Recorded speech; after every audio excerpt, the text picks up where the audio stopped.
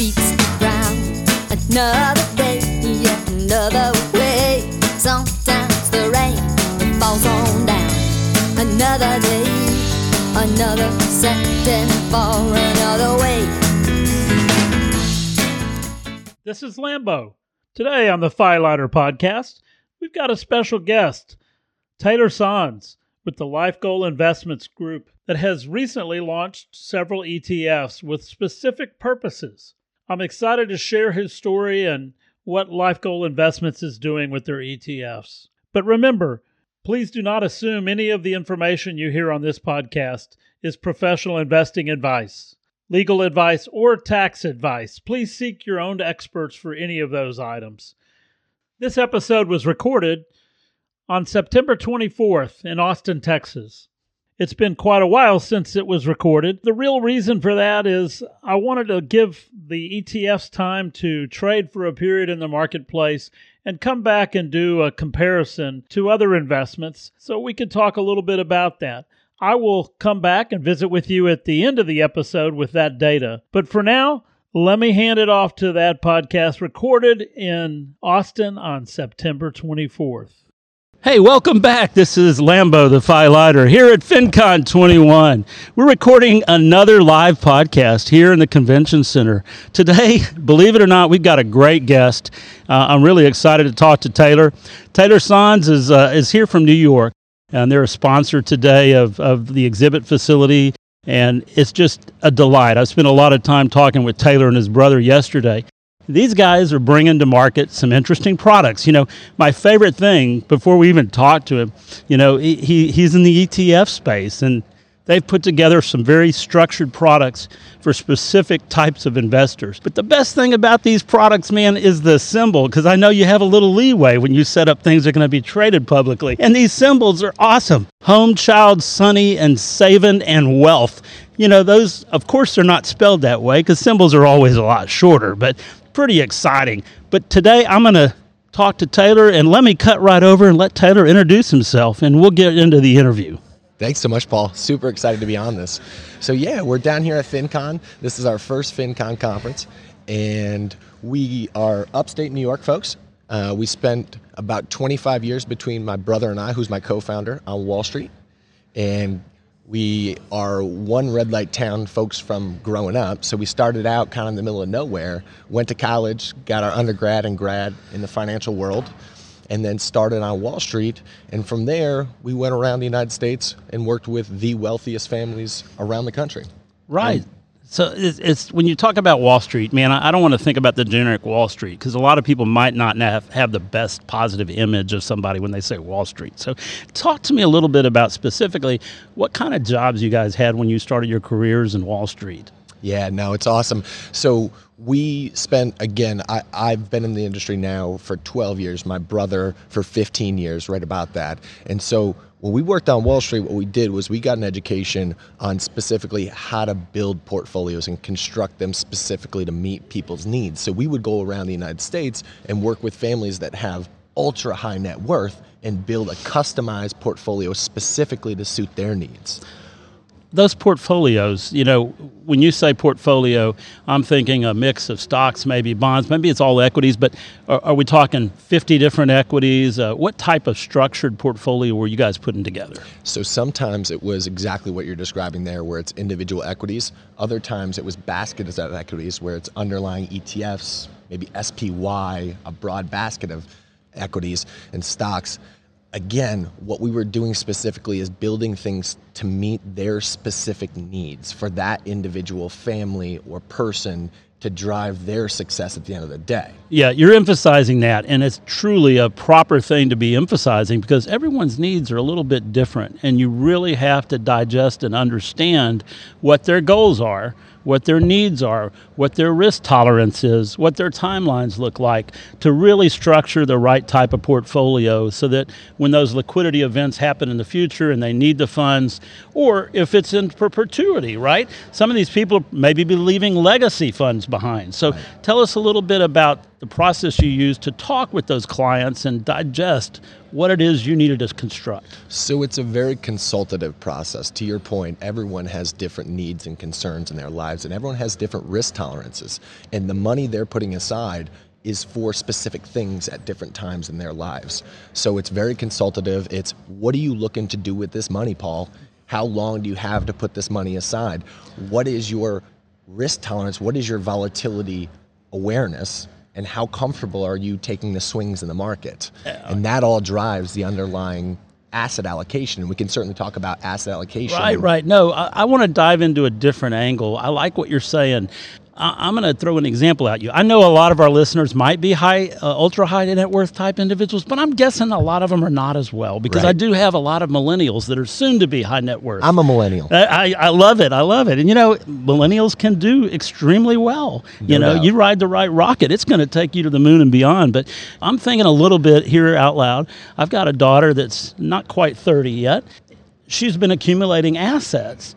May eventually be buying a house. When you look at the market and the potential volatility, even like Monday, and here we are today, higher than we started the week, Sure. So we all know it goes up and it goes down.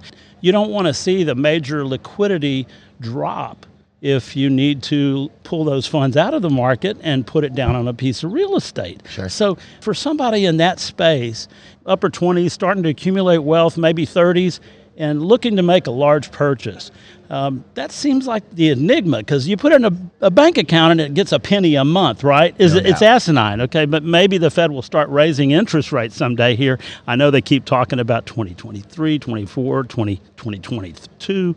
The reality is we don't know what they're going to do. We don't know when rates are going to start going back up, because we're in this vicious cycle that just feeds itself right now.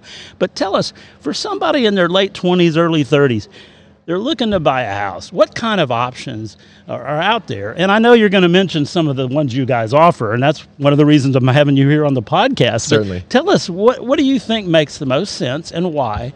And then if you can dovetail that a little bit into what your products are Sure. and how they meet those needs, I'd love to hear about it. Oh, that's awesome. Thanks so much. So there is a crisis playing out in the United States right now, and it comes down to home affordability and the lack of home affordability that there is. So two things are going on simultaneously creating this problem. Home prices in the last 12 months have gone up on average around the United States at 15.94%. 16% is the home price increase year over year in the United States.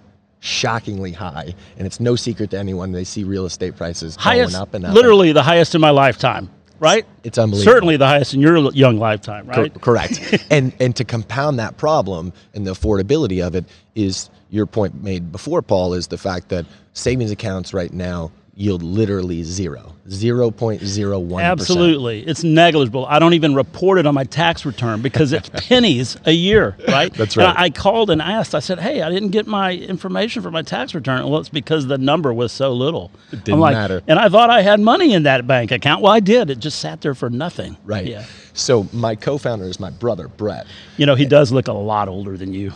He is not quite as good looking either, right? Well, I got to say, there's a reason you're standing up by the board over there. But anyway, no, he's a great guy as well. No, Brett's awesome. And he's the visionary behind the company. He found himself in a problem that a lot of Americans are finding themselves in right now. So he was going to buy a home about 12 months ago.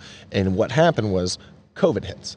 Yeah. And he looks at himself and says, you know what? Home prices might actually come down and I may get a cheaper home based upon this.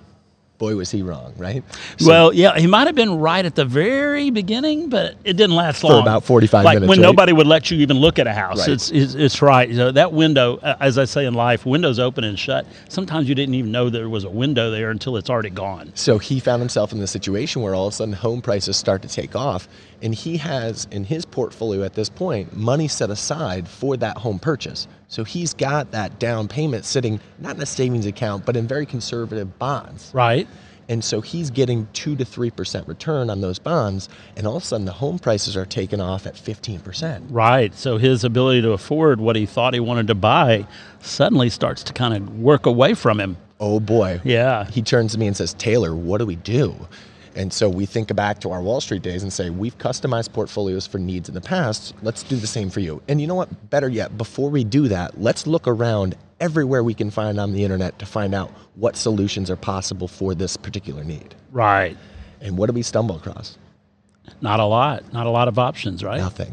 Yeah. Nothing whatsoever. I've had the same challenge. I mean, I have different needs, but that money, that safe money, the buckets I use, it's a similar concept here, but the buckets I use for near-term expenses over the next couple of years, I don't want to put those at significant risk. There's a reason they're in those buckets. Right. But it just kills me to see little to no return, or in some cases of some of these bond funds, seeing them actually go down Right. a little bit, not a lot, but a little bit, and say, there's got to be an option. There's got to be an option where I can get a reasonable return at a very low risk to an extent. And I look for those products. I didn't find them. Right. And that's exactly the situation that Brett found himself in. There's no solution on the market. So not only did we decide, hey, this is an opportunity for us to build the right portfolio for Brett, but we said, hey, we have the financial background.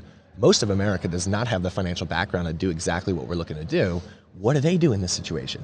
So we looked ourselves, and then we hired a third party to come in and do research to confirm the fact that there is nothing out there, and there wasn't. So yeah, you guys are pretty savvy in the marketplace, spending as much time as you did in the industry, but you said, hey, I want to get another expert to come in with his own eyes and say, is this really the way it is out there? Right. So you brought in a guy for research, and he found the same thing, right? Nothing out there. Nothing out there. So, okay, so that's going to take us into what you guys did about it. And this is the part that I'm really excited about, because I want to hear, you haven't told this whole story to me yet. So thanks, Paul. I'm really looking to share this with the audience. Yeah, so again, I'll take it back to Brett's situation where he's sitting in these low volatility bonds, garnering 3% return, 2% return, somewhere in that ballpark, and the home prices are running away from him at 15%. And he says, I need to bleed things into the portfolio that give me a little bit higher return in order to do so.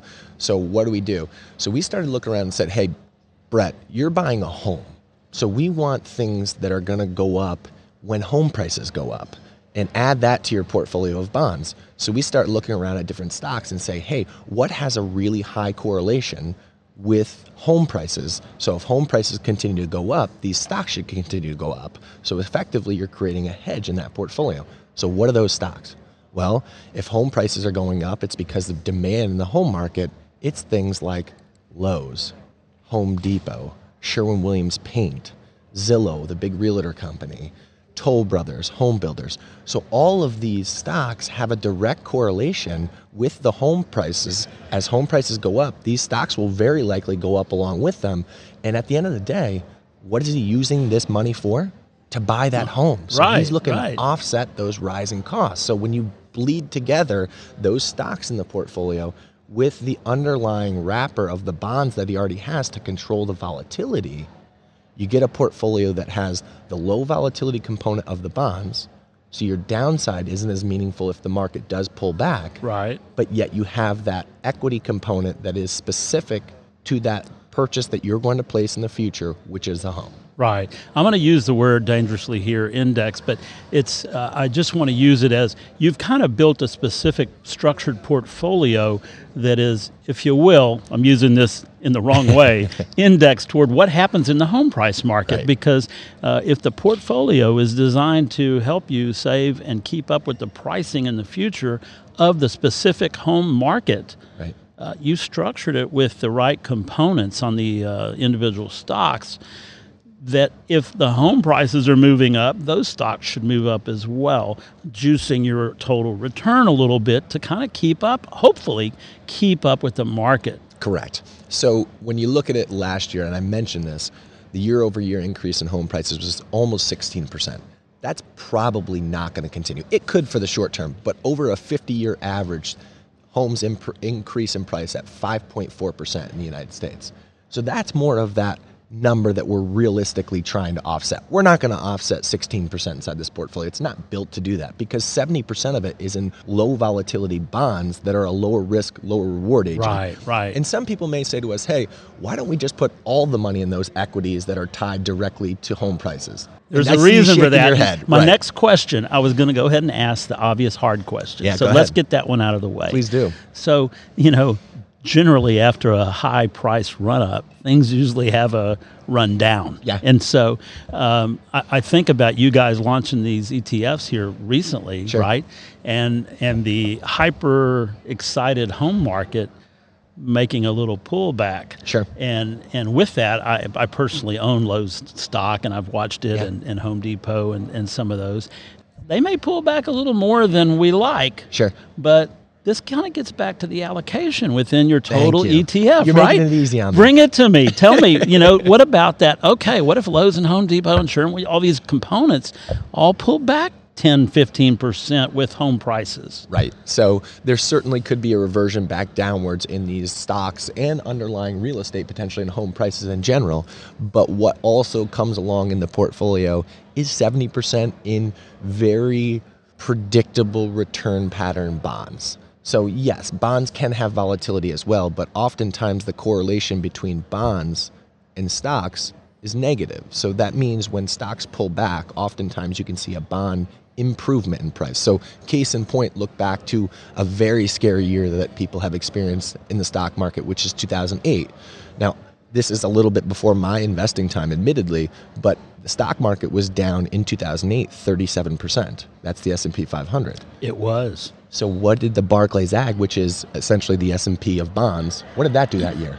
It was not down that much, that's for sure. It was up over 5%. Yeah. So that it was shows a safe place to be. That shows that negative correlation. So what you're doing inside of the strategy that we've put together, which is our Life Goal Homeowner Investment, to your point before, Right. ticker HOM, home, is we've built in different assets that perform in the market at different times. So the bonds may do well when the stocks aren't doing well, and the stocks may do well when the bonds aren't doing well. So you build these things in together to try to create an all-weather tire. So let me ask you this, because I really kind of want you to differentiate the nuance of, what if I just get a Vanguard, portfolio that's balanced at 60 bonds, a conservative 60 bonds, 40 broad equity market. What's the unique difference between me just doing that versus buying the ETF we're talking about? It's a great question. So it's twofold. So the first thing is specific to this product that we're talking about, the homeowner investment, is we have the equity component being directly tied to the home purchase that you're going to place. So you're having your equity exposure in things like, and I'm reiterating what I said, Right. Home Depot, Lowe's, Toll Brothers, Zillow, etc. Things that should move with the home pricing market, Correct. right? Correct. Okay. And the second thing is, and Paul, this is something that is widespread around the United States, is that people aren't making investing easy on folks. So what Vanguard product would that be? Is this a core conservative, a core moderate, core aggressive? These are really difficult names and things for people to understand. So what we've done to try to differentiate ourselves is say, hey, let's name it exactly what it's intended to be used for. Right. Thus the HOM ticker for the home fund, right? Right. It's called Life Goal Homeowner Investment. So, it tells you. Yeah. So we're not going to spend as much time on these other funds, but I do want to talk through them really quick. do, I'm yeah. going to just speculate that the child fund might have something to do with college education, maybe? There you go. Child care. Child care? All costs associated with raising kids. Okay. And so like the home fund, what kind of holdings does that one have? Yeah, so that's going to be things that are tied to the costs associated with raising your kids. So it's going to be more consumer discretion oriented. So like Walmart for diapers? Perfect. Maybe Target, Perfect. Education oriented stocks. Right. Okay. Well, let's go on quickly down these other ones please real do. quick. So there's one called Sunny, SUNY. What would that one be? That's for vacation. So Hey, you want sunny it to be days. sunny on vacation, right? Yeah, sunny days are here again, So man. here's an easy one to explain as well. So Yeah. it's not Home Depot and Lowe's that's held there. It's Southwest Airlines, Right. Airbnb, Hilton Properties, things that Okay. you spend money on vacation. Right. Let's talk about the volatility of that fund particularly because, when I think vacation, I'm thinking maybe I save a year for it. Maybe it's a big trip, like I'm going to take my family to Europe or something, and maybe I start saving for that for 2 years. I don't really see that as something where you need to take a lot of risk because you're going to spend that money soon. Sure. So, is there a reason to have that level of volatility in it, or is it just in case ticket prices go up before you buy them?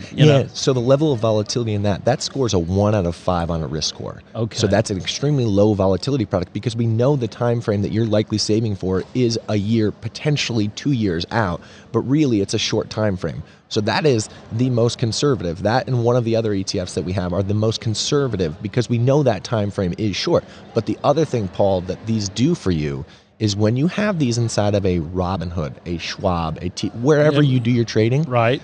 you look at it and you see Life Goal Vacation, you know exactly how much money you have set aside for a vacation. Right, and it's pretty easy to remember these symbols. Right. You know, I'm going to just confess, I have way too many different funds in my portfolio. A lot of people do, yeah. And some of them I have to literally click the ticker, read what it is again. Sure, and I'm right. like, that's too many when you have to do that, Right. right?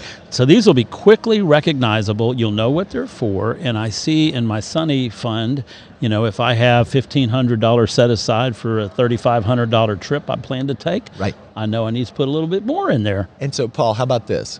My wife and I have been in arguments in the past where I have spent money that she thought was set aside for something else.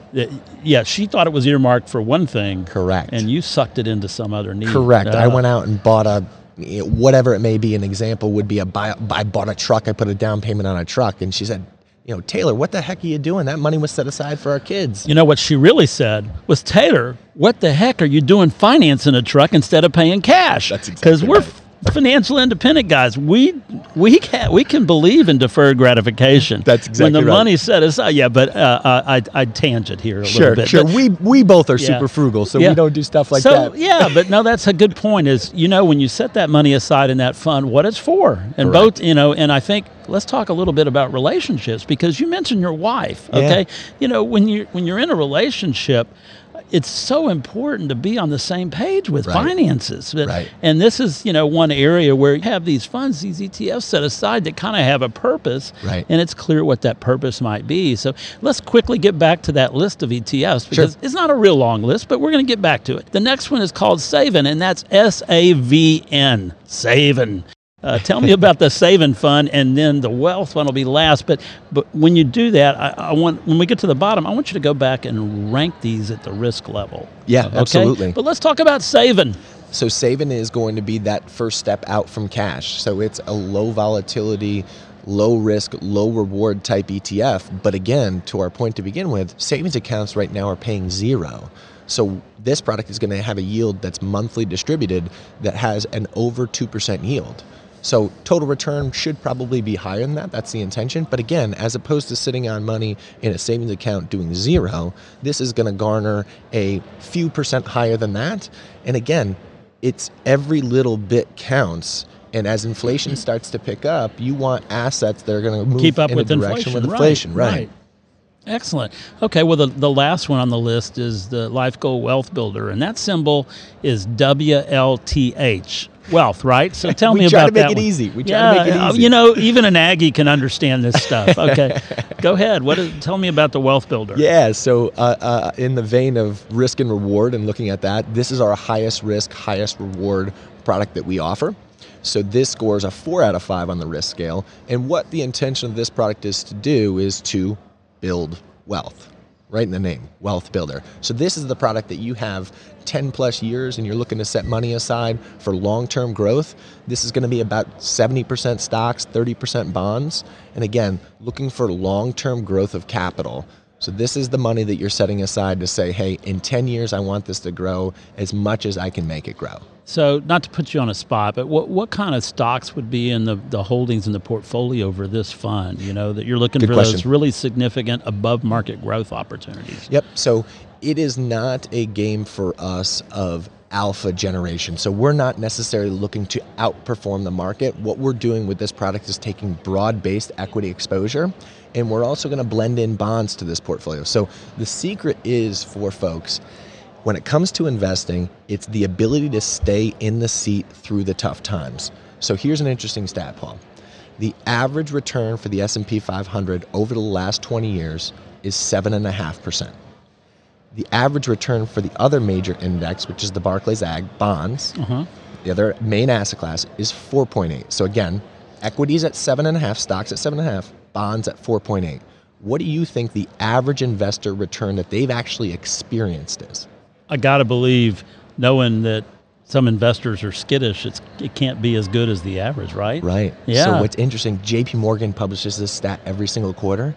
2.9% return is the average return investors actually experience. Yeah, drop the mic. Okay, so you're telling me those fund performances, those broad market performances, investors aren't getting half of that? They aren't even they're barely beating inflation. So the key is people sell at the wrong time. Record outflows out of the stock market was last year in March when the market capitulated from COVID. Right. Let me just say it out loud. You're not an investor if you're a trader, right? Correct. You know, if you're not buying positions and holding those positions and allowing the market to go through cycles and go back up, Correct. you are not going to capture market returns. Correct. It's not rocket science, is it? Buy low, sell high is an idyllic thing that people talk about.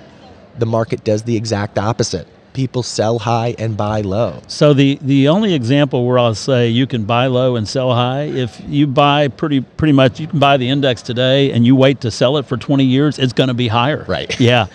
But those guys that say, you know, hey, Monday or Tuesday was a drop this week, or Monday, whatever Sure. day it was, and it's like, okay, well, I admit, well, on big drop days, I always buy something because bad news is always Good for you.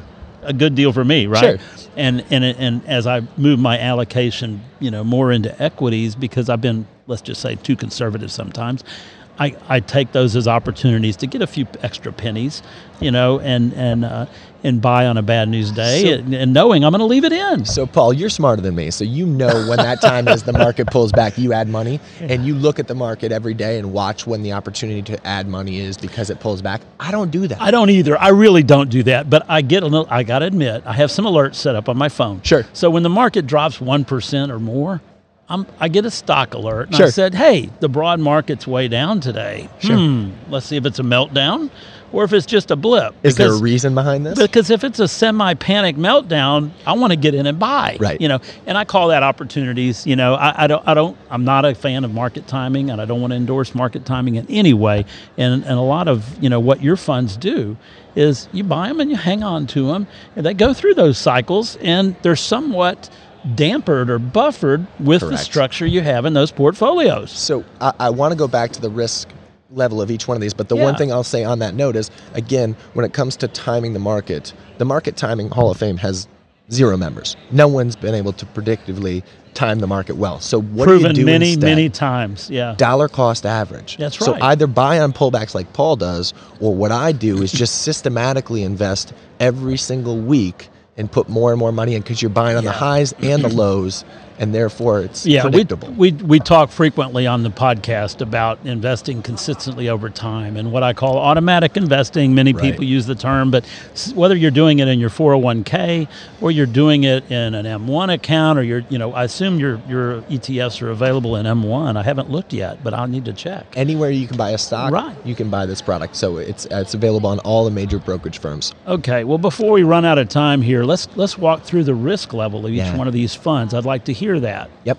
So I'll take you through from low to high here. So okay, great. A score of 1 out of 5 Uh-huh. is the Life Goal Vacation Investment, because again, we talked about the time frame of that being very short. Sunny, SUNY is the ticker. Uh-huh. Another score of 1 out of 5 would be the Life Goal General Conservative Investment, SAVN, SAVN, because again, that is what we're using as that first step out from cash, to not get 0 in a savings account, but churn out a 2.25% yield on this product, and maybe a little higher than that from a total return perspective. Right. And then you move to Home, Life Goal Homeowner, HOM. That's a score of 2 out of 5. Again, you have a little bit longer runway that most people save for a house. The average person saves for 6.5 years. So it's a little longer runway there. And then next you have the Life Goal Children Investment, CHLD, Child. That also has a 2 out of 5. Again, we're thinking about the time horizon that people have to spend that money. And then lastly, a score of 4 out of 5 is the Life Goal Homeowner Investment. Or I'm sorry, the Life Goal Wealth Builder, Wealth, WLTH, 4 out of 5. Again, longer term time frame that you're investing for, higher risk, higher reward, build that wealth. Correct. Excellent. Thanks for walking us through those different risk tolerance levels. And I have one more question. I've saved another really hard question. Oh, give me the fireball. You know it's coming. Because when we talk about returns and backdating funds and looking at how they performed over time, Sure. I care about the fund's return, the ETF, but I really care about my return. Sure. And and that means the fund has certain performance and income returns, but when you guys have a management fee, like every fund does, Yep. Literally almost every fund, I guess Fidelity and some of the others have some zero fund options that certainly are great Crazy, marketing right. programs to get people in the door. But let's talk about your expense loads that you guys have. And I shouldn't even use the word load, expenses for the management of the funds, and how many basis points that might be, because I know it's not going to be more than 100 for sure. No doubt. Yeah, so we wanted to get in the market and be very competitive. So from the low end, we're at 0.29% or 29 basis points as a management fee, and on the high end, we're at 49 basis points. So the different 5 funds have different fees associated with them because of their different allocations, but it's all from 0.29% to 0.49%. I don't want you to run through every one of them, but which one's the lowest, which one's the highest? So the highest is going to be Wealth Builder. Right. Again, that's your highest risk, highest reward, longer term investment. So that's going to Yeah. be 0.49%. Uh-huh. And then the lowest risk, lowest reward, we talked about being the Vacation, Sunny, SUNY. That's Yeah. 0.29%. Wow, that makes great sense. So as we begin to think about wrapping up this episode, I think that just the process of thinking about investing for different purposes, when someone does a financial plan for a couple that's or a family that's trying to figure out what their longer term vision is, and one of the most important things that they're asked is, what kind of things do you plan to do in Right. life? It's Right. do you plan to save for college? Or are you just going to kick your child out and tell them good luck? Or are you going to buy a car when your kids start driving? Are you going to buy a second home? Are you going to sell a second home and have money that you'll be able to invest for another purpose later? Right. So understanding all of those things are really key for developing a financial plan. But once you decide what that plan is, you earmark those items and the purposes and the timeline, Right. and then how could someone employ these ETFs to kind of dovetail with those plans? Exactly right. So we tried to name them to meet the needs that people have in the big budget items. So again, back to my original story of Wall Street, we worked on Wall Street and created these massive portfolios for these huge families that have such high net worth. And we looked at ourselves, and Brett and I, brothers, grew up in a one red light town. Right. And we looked at ourselves and said, what are we doing working for these people that are ultra, ultra rich? Do they have the financial need, or does my neighbor growing up have the financial So need? you're telling me you guys are Main Street, not Wall Street, right? Main Street, not Wall Street. We started on Wall Street to get that education Right. and that backing. And then we said, hey, these aren't the people that need the financial advice. It's the everyday person that isn't getting the financial advice from a financial advisor, et cetera. Truly. Let's build it for them. Absolutely. Given the, FinCon has certainly got a lot of people are walking around here talking about financial independence.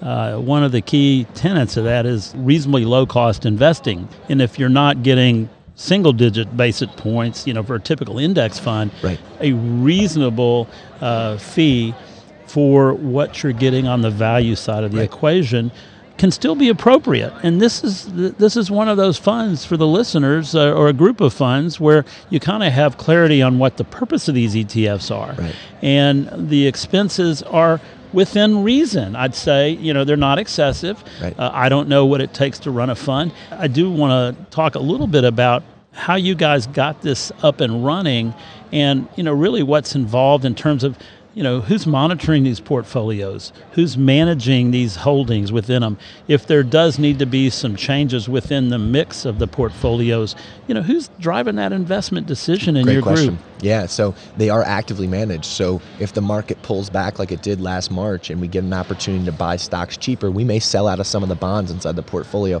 and take a little more equity So you may risk. be slightly moving the allocation one way or the other, but Not meaningfully, I'm but yes. I'm guessing you don't do that in a significant way. No, It's because just the goals haven't It's kind of like changed. Paul. I'll buy a little VTI when it drops big, Right. but I don't go in and all in with my bond money and buy all the VTI because it could move a lot more the next day, right? Right. But you're going to slightly enhance your exposure to the things that have maybe more upside over time. Correct. And conversely, on the other side, if we When see they a run massive way run up, up, yeah. right, we may take on a little bit more bond exposure because we think equities are overvalued. But to your point, to begin with, Brett and I spent 25 years on Wall Street. Before that, we both had an undergrad and grad degree in business and in finance. And then we both went on and got our CIMA, Certified Investment Management Analyst. Right. And then I have my Certified Financial Planner designation as well. All of these things lead to our ability to make those decisions as to when to buy, when to sell. Again, we're not taking meaningfully different risk at any point in the market, but we do have the ability to dictate,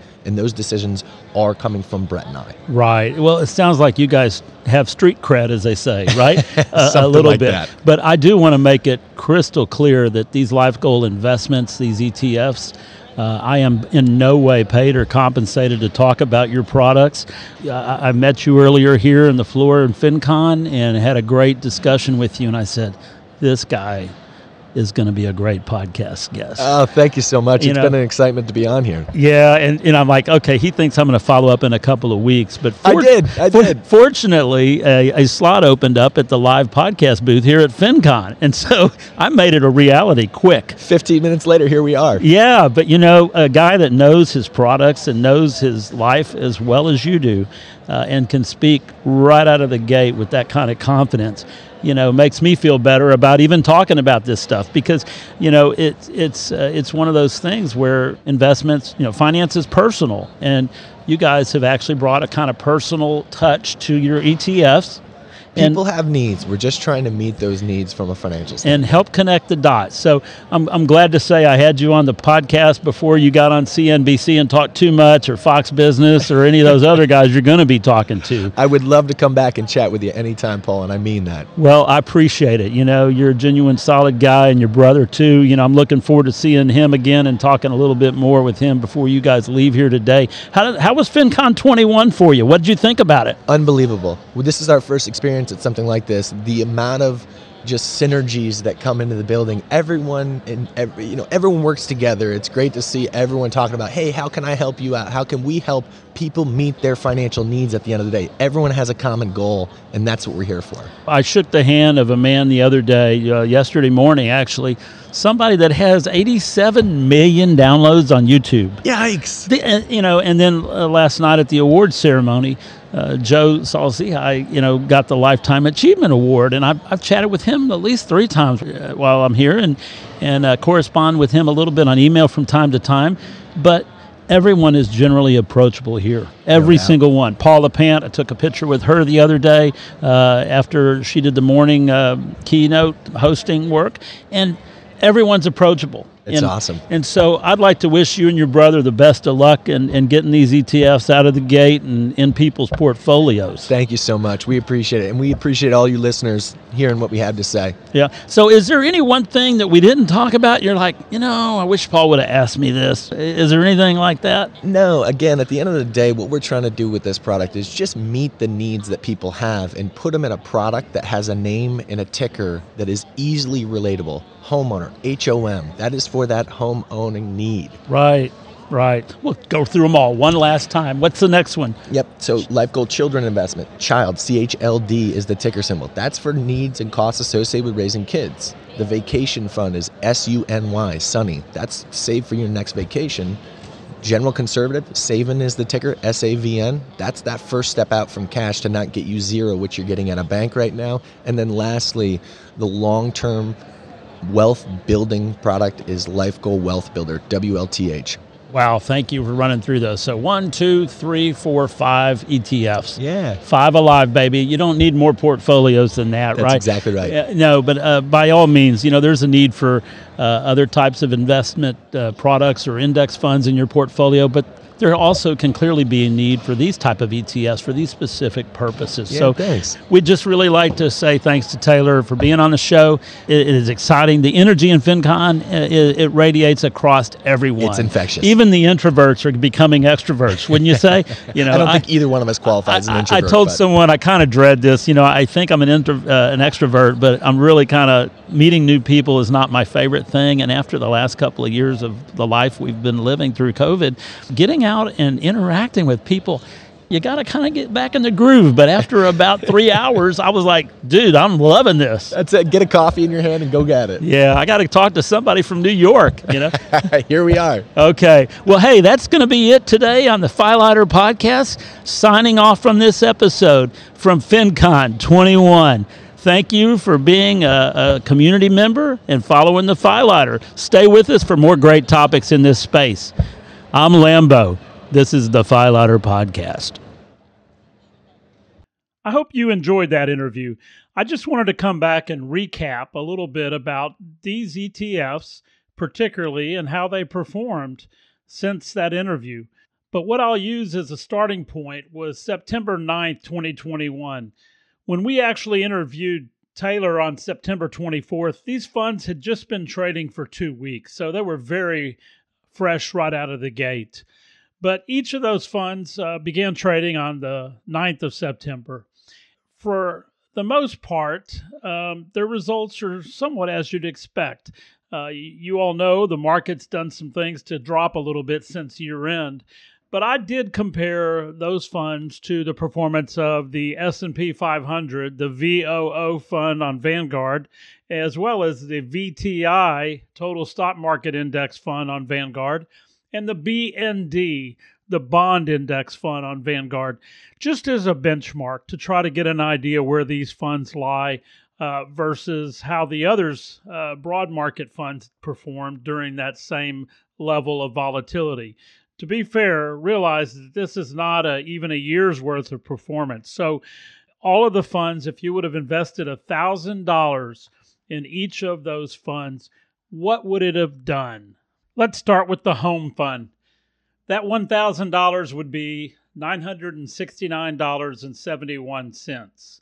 So it actually decreased about 3%. The child fund would be $968.56, which would be down about 3.1%. The Sunny would be $973.06, so down 2.7%. And the Savin would be down to $970.70.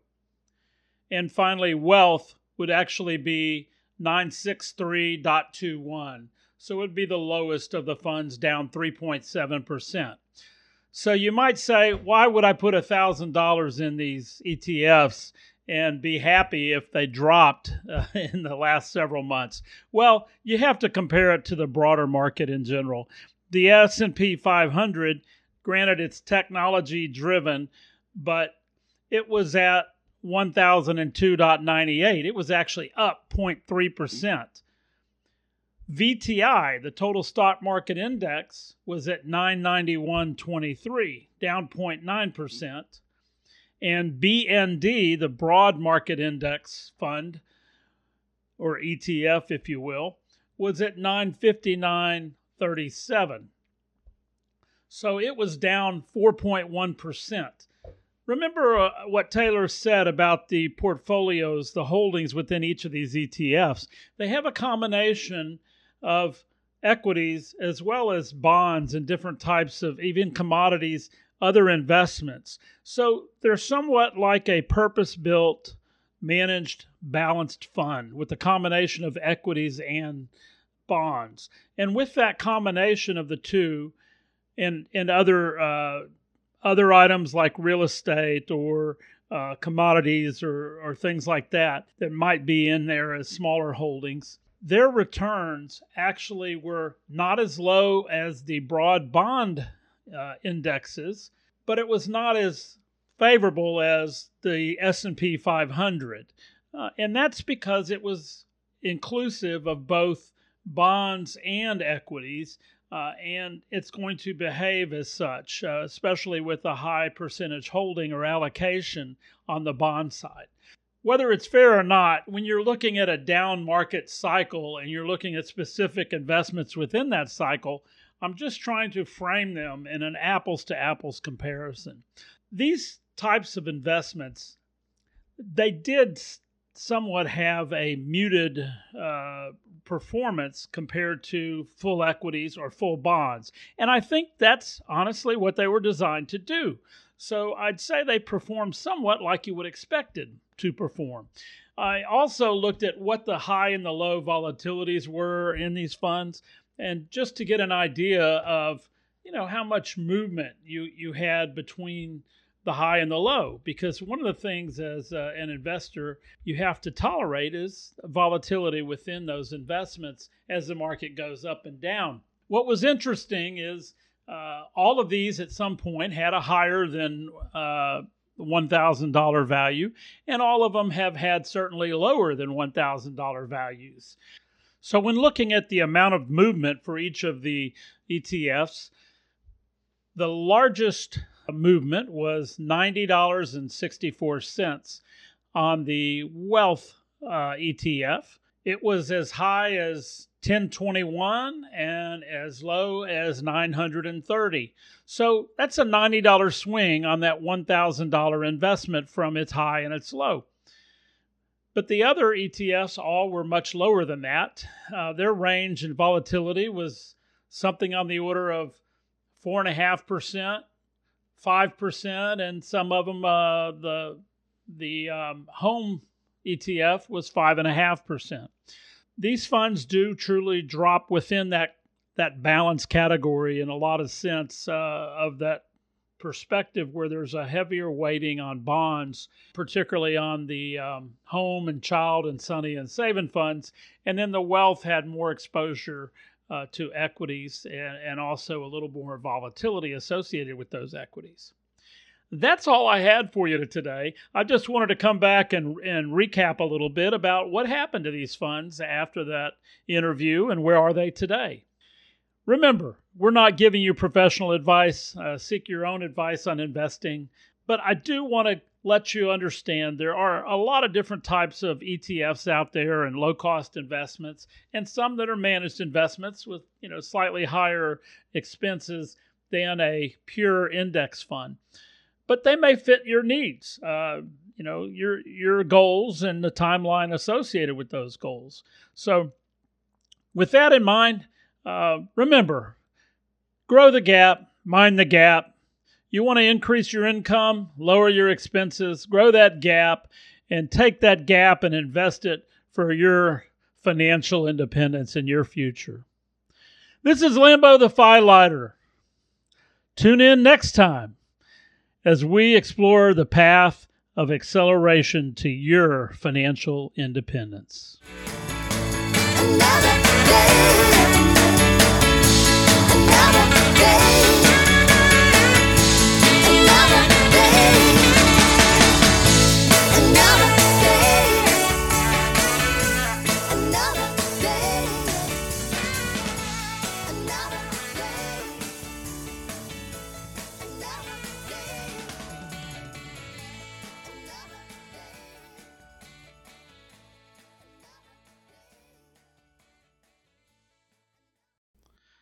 And if you're still with us for the after show, the final recordings were made on February 10th, 2022.